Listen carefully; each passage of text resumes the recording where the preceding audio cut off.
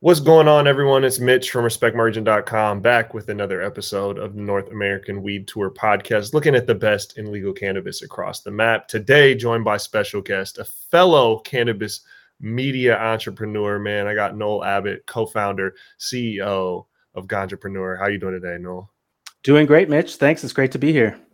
Likewise, man. Likewise. I always appreciate our conversations off air, so I'm excited to chat out there where the people can get a little insight of the stuff that we be nerding out about. But before we get into nerding out too much, man, every guest I have come on here, I always kick it off with a little bit of insight to their origin story with the plant being cannabis. So I'm kind of curious when you and cannabis, began your relationship with one another. Awesome. Yeah. Well, my first experiences were with cannabis were in my first year of college. Not to be a complete cliche, but it was like within a few weeks of showing up on campus. I had been pretty averse to substance use when I was in high school, just from narratives that I had been exposed to. Once I met people who were just like, no, this is going to be pretty manageable, normal, and fun, I was just like, okay, yeah, I'll give it a shot. And then it didn't take me long to become a connoisseur, I would say. And then, this was probably 2004, 2005. So yeah, I've had a steady relationship with the plant ever since. And what'd you major in college? I was a creative writing major. Okay. Yeah, I went to college outside of LA. I'm from the Pacific Northwest. So after 4 years of living in LA, I was like, screw this. I'm going back to the PNW. Moved back to Bellingham, and that's where I've been since. And what year did you start Ganjapreneur?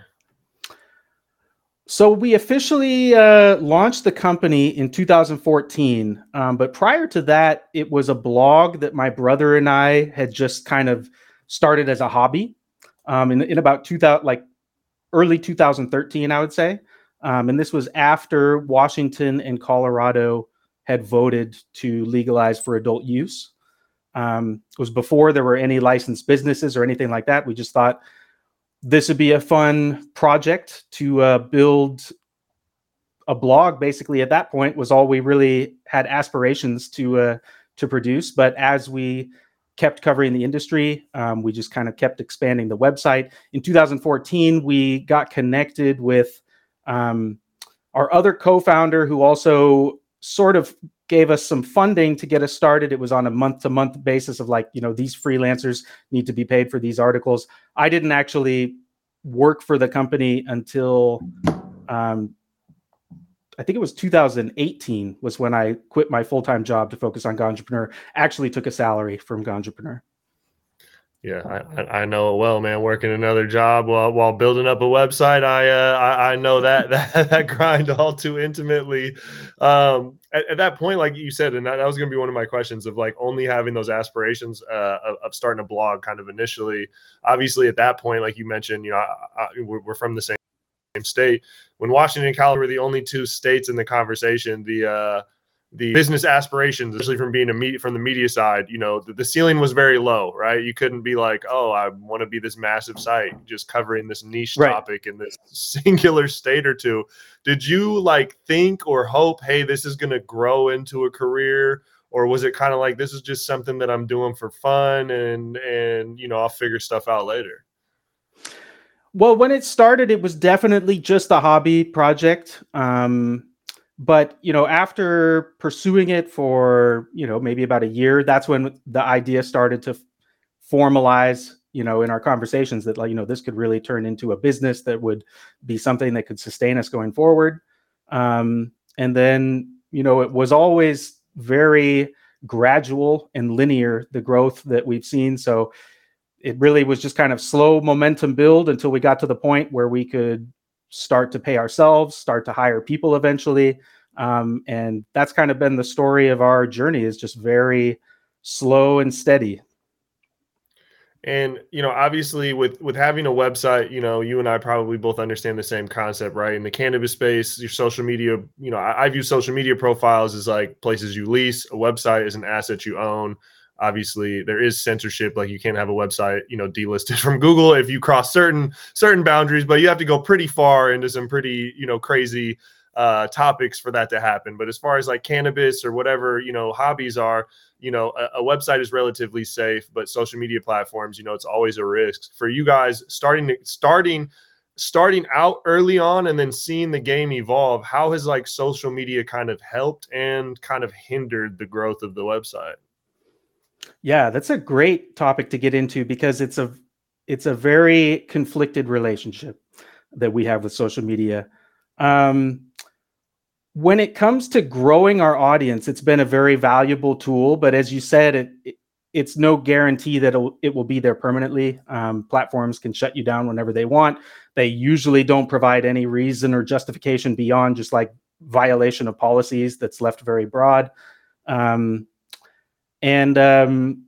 so there's always that threat, and that threat remains that, even after having built a large following, we could still have it taken away. It's happened to other platforms, with similar size following. So it's always something we're conscious of. On the other hand, social media provides a very affordable way to reach a large number of people.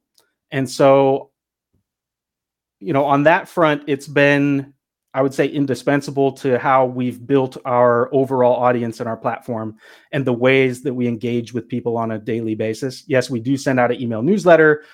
People click the links in our newsletter to go to our website. There's no social media involved, but a lot of people see our content through social media. They use our content to share via their own platforms.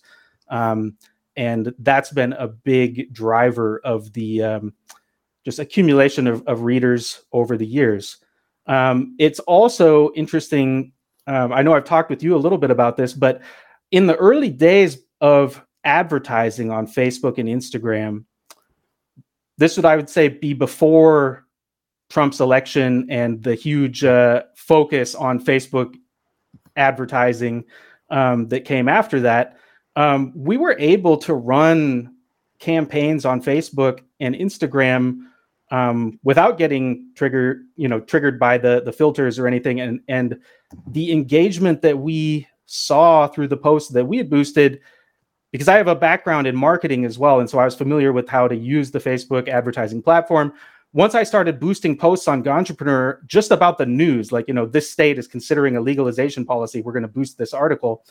The response and the enthusiasm of the audience was kind of crazy. It just like broke the algorithm compared to any other project that I had managed ads for. And so in the early days, we were able to make very selective investments into Facebook advertising to grow the audience. Of course, since then, any reference to cannabis or any, mention of the plant on your website even will get your ad shut down. So it's not something that we can do anymore. But early on, I'd say that even leveraging the Facebook advertising platform was a great tool for expanding our reach and building our audience.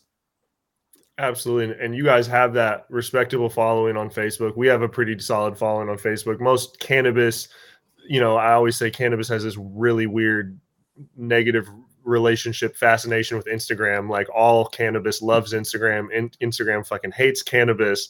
But for folks like ourselves who were doing this kind of before Instagram was the king of social media, right? Facebook obviously held that title, and it was just kind of a different beast. And even to today for us, my take on it is like Facebook is really great. It's great for news because not only can you share stories and headlines, but there's actually quite a bit of click through to websites. Obviously, you have like the AMP optimized page. You can open up the page within the app without going out. That you're not afforded that same interaction with Instagram per se. And something I've noticed as Instagrams became more popular, like even in our music section, is like we used to write about artists. They'd share the article. We'd get a bunch of traffic for it. Now we write about artists, and they'll screenshot photos of the article, and then they'll post that on their Instagram. And so people read the article swiping through, and we never get the web traffic. And I mean, it's fine at the end of the day, but it's been this weird, as long as they tag you in the caption, it is what it is. Yeah, and so there's no link in bio, there's no force to our website where we can, monetize their Mhm. traffic for pennies on the thousands of visitors. But it's just this interesting cultural shift. Has there been things like that you've noticed, or ways you guys have kind of had to adapt the way like culture and media consumption has kind of shifted just even over the last like half decade? Absolutely. Yeah, there's been a lot of different trends that we've noticed, and we've tried to ride the wave of as we see them happening on social media platforms. Instagram being a great example, and to a certain extent, Facebook as well, with those like news summary videos that was about 5-8 years ago. A bunch of big platforms like that emerged, and then they all kind of took over all the engagement with just these like summary news videos. We experimented with that a bit. I'd say the equivalent now is with Reels on Instagram. It seems that the format via which you post dictates some of the engagement that the platform is willing to expose you to. So we always have to be paying attention to the ways that we're sharing our content and how it's presented. But also, once we get into an established pattern, once we have a workflow set up, it's very optimized, I would say, for day-to-day management. We have a simple formula for our posts, and we do experiment and try new things every once in a while. But for the most part, our workflow is set, and our team is able to crank them out on a daily basis, quickly keep up with the pace of all the news that comes flooding through. And on that subject, your guys' team, have you guys been remote kind of the whole time? Yeah, we have been.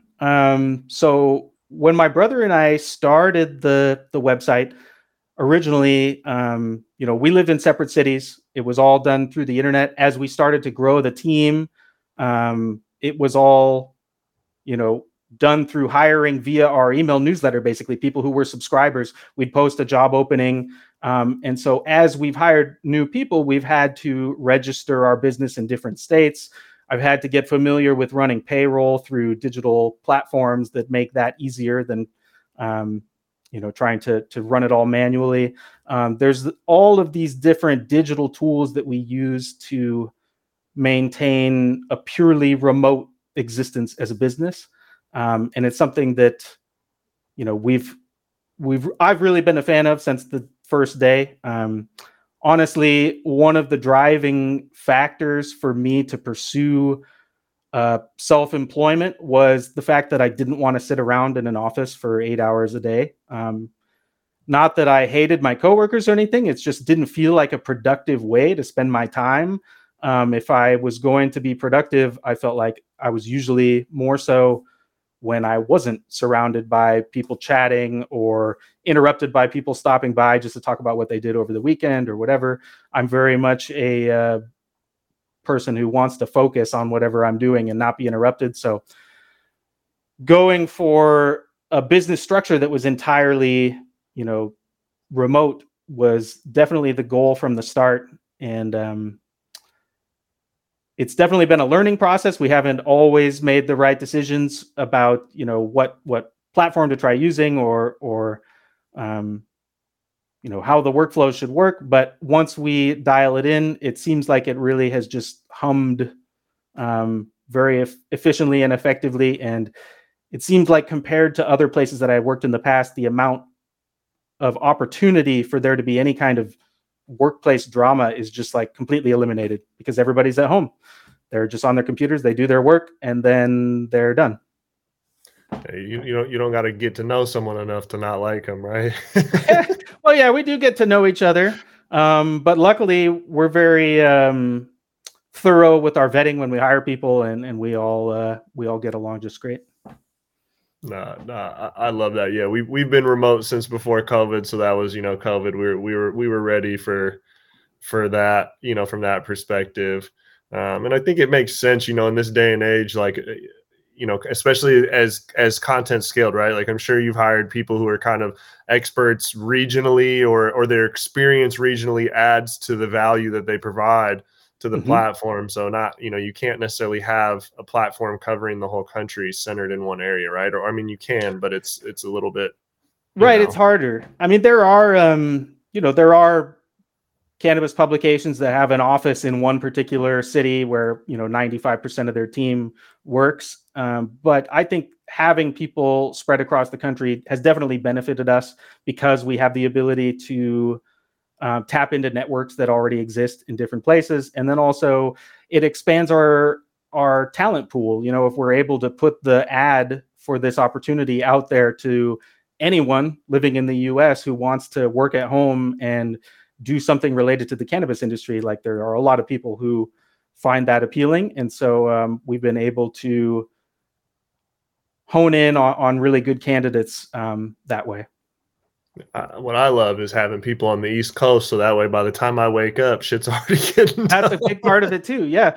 I mean, there's kind of a race with the daily news cycle. A lot of the other publications are based on the East Coast or in the eastern part of the US. And us being on the West Coast, it was definitely something we noticed at some point. Like everyone else's newsletter is coming out 3 hours before ours. Mm-hmm. Let's hire someone on the East Coast to get things started in the morning. Actually, one of our very first employees, who's our podcast host, TG Brandfault, also one of our main journalists, he's been working with us, I would say, for about 8 years now.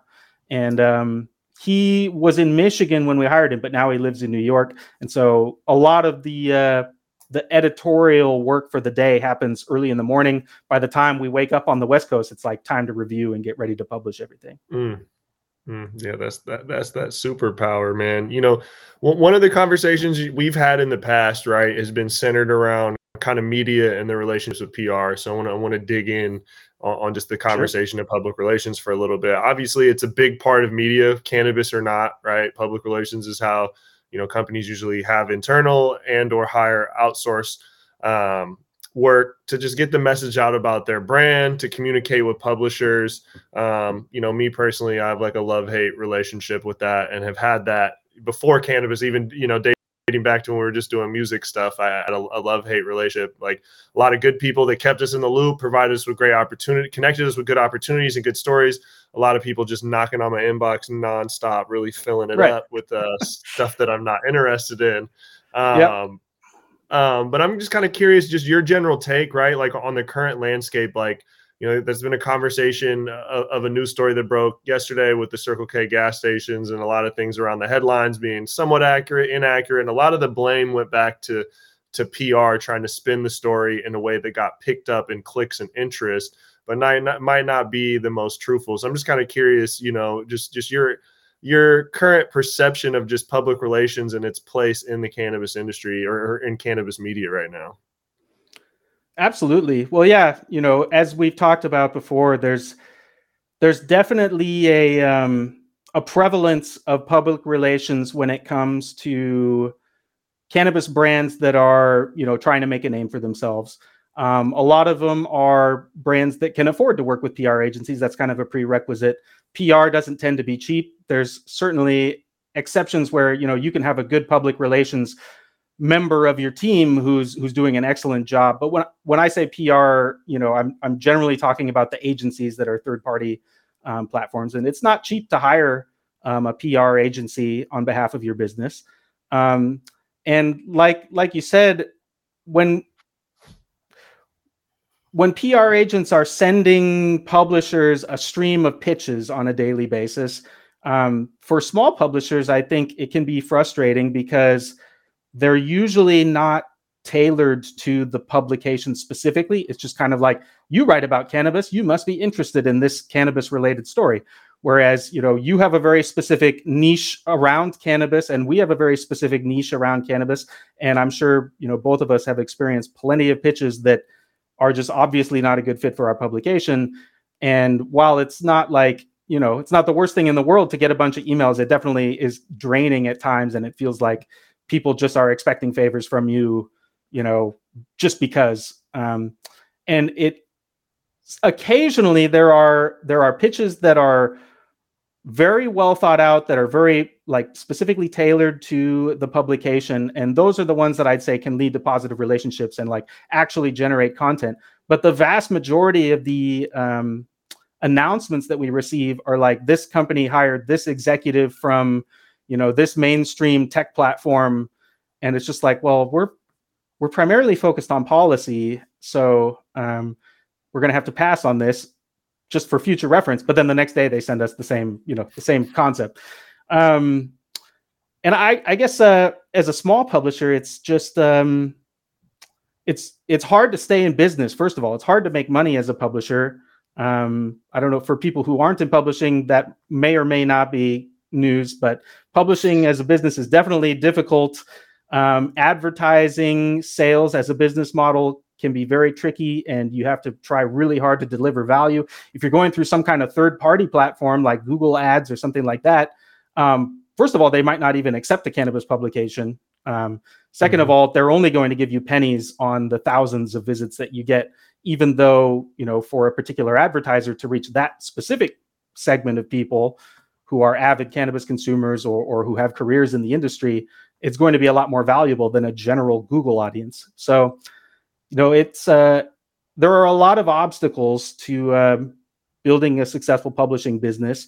And I guess the thing that I would say for brands who are working with PR or brands who are considering working with PR is that you should think of a PR agency's ability to generate hype for your business more in the world of mainstream media, or publications that have a mainstream following where cannabis isn't their main focus, because they're the ones who are going to most appreciate having a story kind of pre-formatted for them and presented.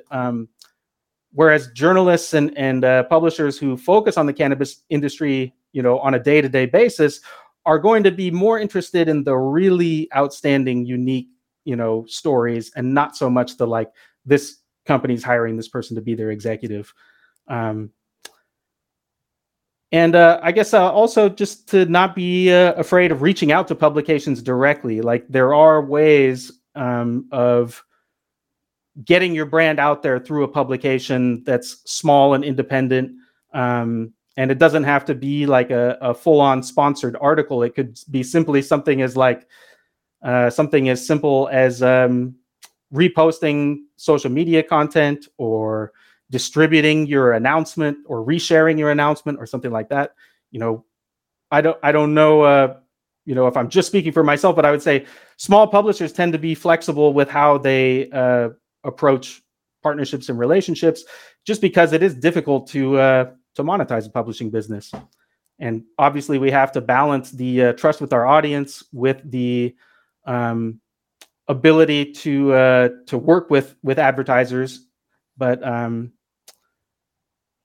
I would say don't be afraid to reach out to publishers directly, and don't assume that having a PR agency is going to get you coverage in independent cannabis publications.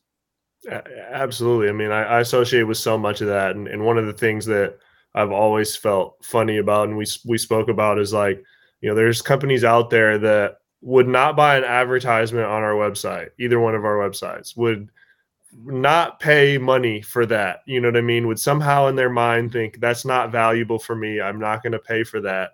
But they will pay far more money to a PR agency and put our website towards the top of their list of getting on.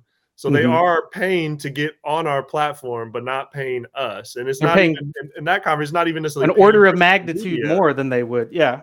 But it is, I want presence on your platform and your audience, and I'm willing to pay for it, but I am not willing to put money in your pocket. Right. I'll put it in someone else's pocket. And I just think that concept is like crazy. It's crazy to me. I don't understand it. And I mean, it definitely stems from the taboo around relationships between publishers and advertisers and the creation of content and all of that. And it's definitely an ethical, navigation that you have to make as a publisher. And it's not, something where I would say anybody can just approach us and work with us. We're going to do our investigative legwork and make sure that, writing about this company is something that would A, be interesting to our audience, and then B, that we actually feel like they're doing something good for the industry. But if those two boxes are checked, then it's like, well, let's figure out what we can do. Yeah. And that's at the end of the day, right? Like we have taken money for content, right? Like I always be transparent around that. And it's not always, and sometimes it's sponsored. Sometimes it's a client that we work with on our agency, but through that agency work, we uncover some story, you know, while we're touring to grow, and we hear some story and we're like, holy shit, this is a great story. And then we end up covering someone that's paying us. They're not paying us for that coverage, but you know, we would have never uncovered that story if we didn't have the rapport and the relationship. It's a foot in the door. It's a way to establish a relationship. Having some kind of a sponsorship or an advertisement in a small publication generally is going to be a very small fraction of what you would pay a PR agency, but it gets you that conversation that could then lead to you know, having the opportunity to really pitch your story. Yeah. And it's I don't know, that's everything is relationships. And something, you know, even myself, I put a lot of money into, maybe not directly into someone's hands, but there's a whole reason, you know, you pay money for a plane ticket and a hotel and a pass to an event. You pay money to build relationships. Sure, you might not be putting money in individual people's pockets, but you have to invest to, you know, to make things happen, to find that right timing, to find that right relationship. And I like what you said. It is definitely this unique ethical balance of, you know, how do we monetize what we do, but how do we be authentic or organic or true to who we are, our audience and our voice. And there's a lot of stuff in cannabis that's accused for play to play, not just in cannabis, in media in general, pay for play, right? Like whether it's, you know, Rolling Stones, like Cultural Counselor, it's Forbes, and I'm not shitting on or using them as negative examples, but those are things that have been accused of, you know, pay for play. Yeah, New York Times, they have a content division. They've got like a content agency, and there's sponsored content on New York Times. You know, it's an ethical balance that you have to strike, and you have to have nuance with how you approach it, and you have to have discretion and be able to say no to people. But when you find people who are a good fit and who, you know, want to have some kind of representation of their brand that's different than an advertisement, I wouldn't fault publishers for coming up with ways to accommodate that, as long as it's done in a framework that, like you said, is considerate of the bigger mission of what you're doing and considerate of the audience.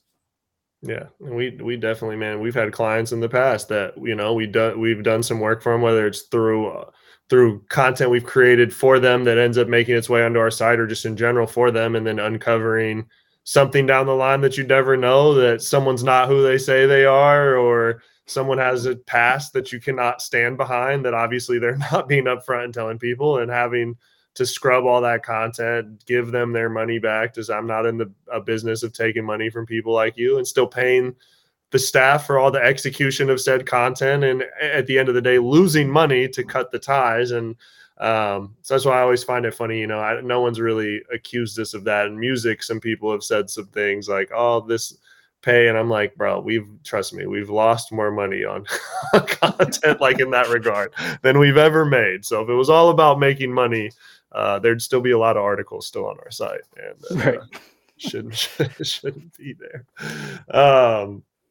What is it for you that just, obviously, like, you guys have, you know, policy, something you focus on, and you have, you know, a set kind of parameters of the content that's ideal content to you. What in that kind of attracts you to a story? Like, what are the aspects to a story that attract you to want to pick it up, to want to highlight it? Is it, you know, obviously we have to weigh in, at the end of the day, we have to weigh in traffic, right? It's not, I always tell people, it's not a skeezy way, but we have to weigh in, like, whether this is going to be a search term we can win, or this is going to win on social media, or they have a following and the co-branded share, right? We have to take into account, at least some of the content we do, the aspect of gaining traffic. But then there also is that these are some things that we really want to discuss, that we really think is valuable. These are things that we want to get behind and support. And who gives a shit how many people read it? I just want the feel good inside of supporting this cause. But what are some of those aspects of, like, why you choose to talk about certain stories?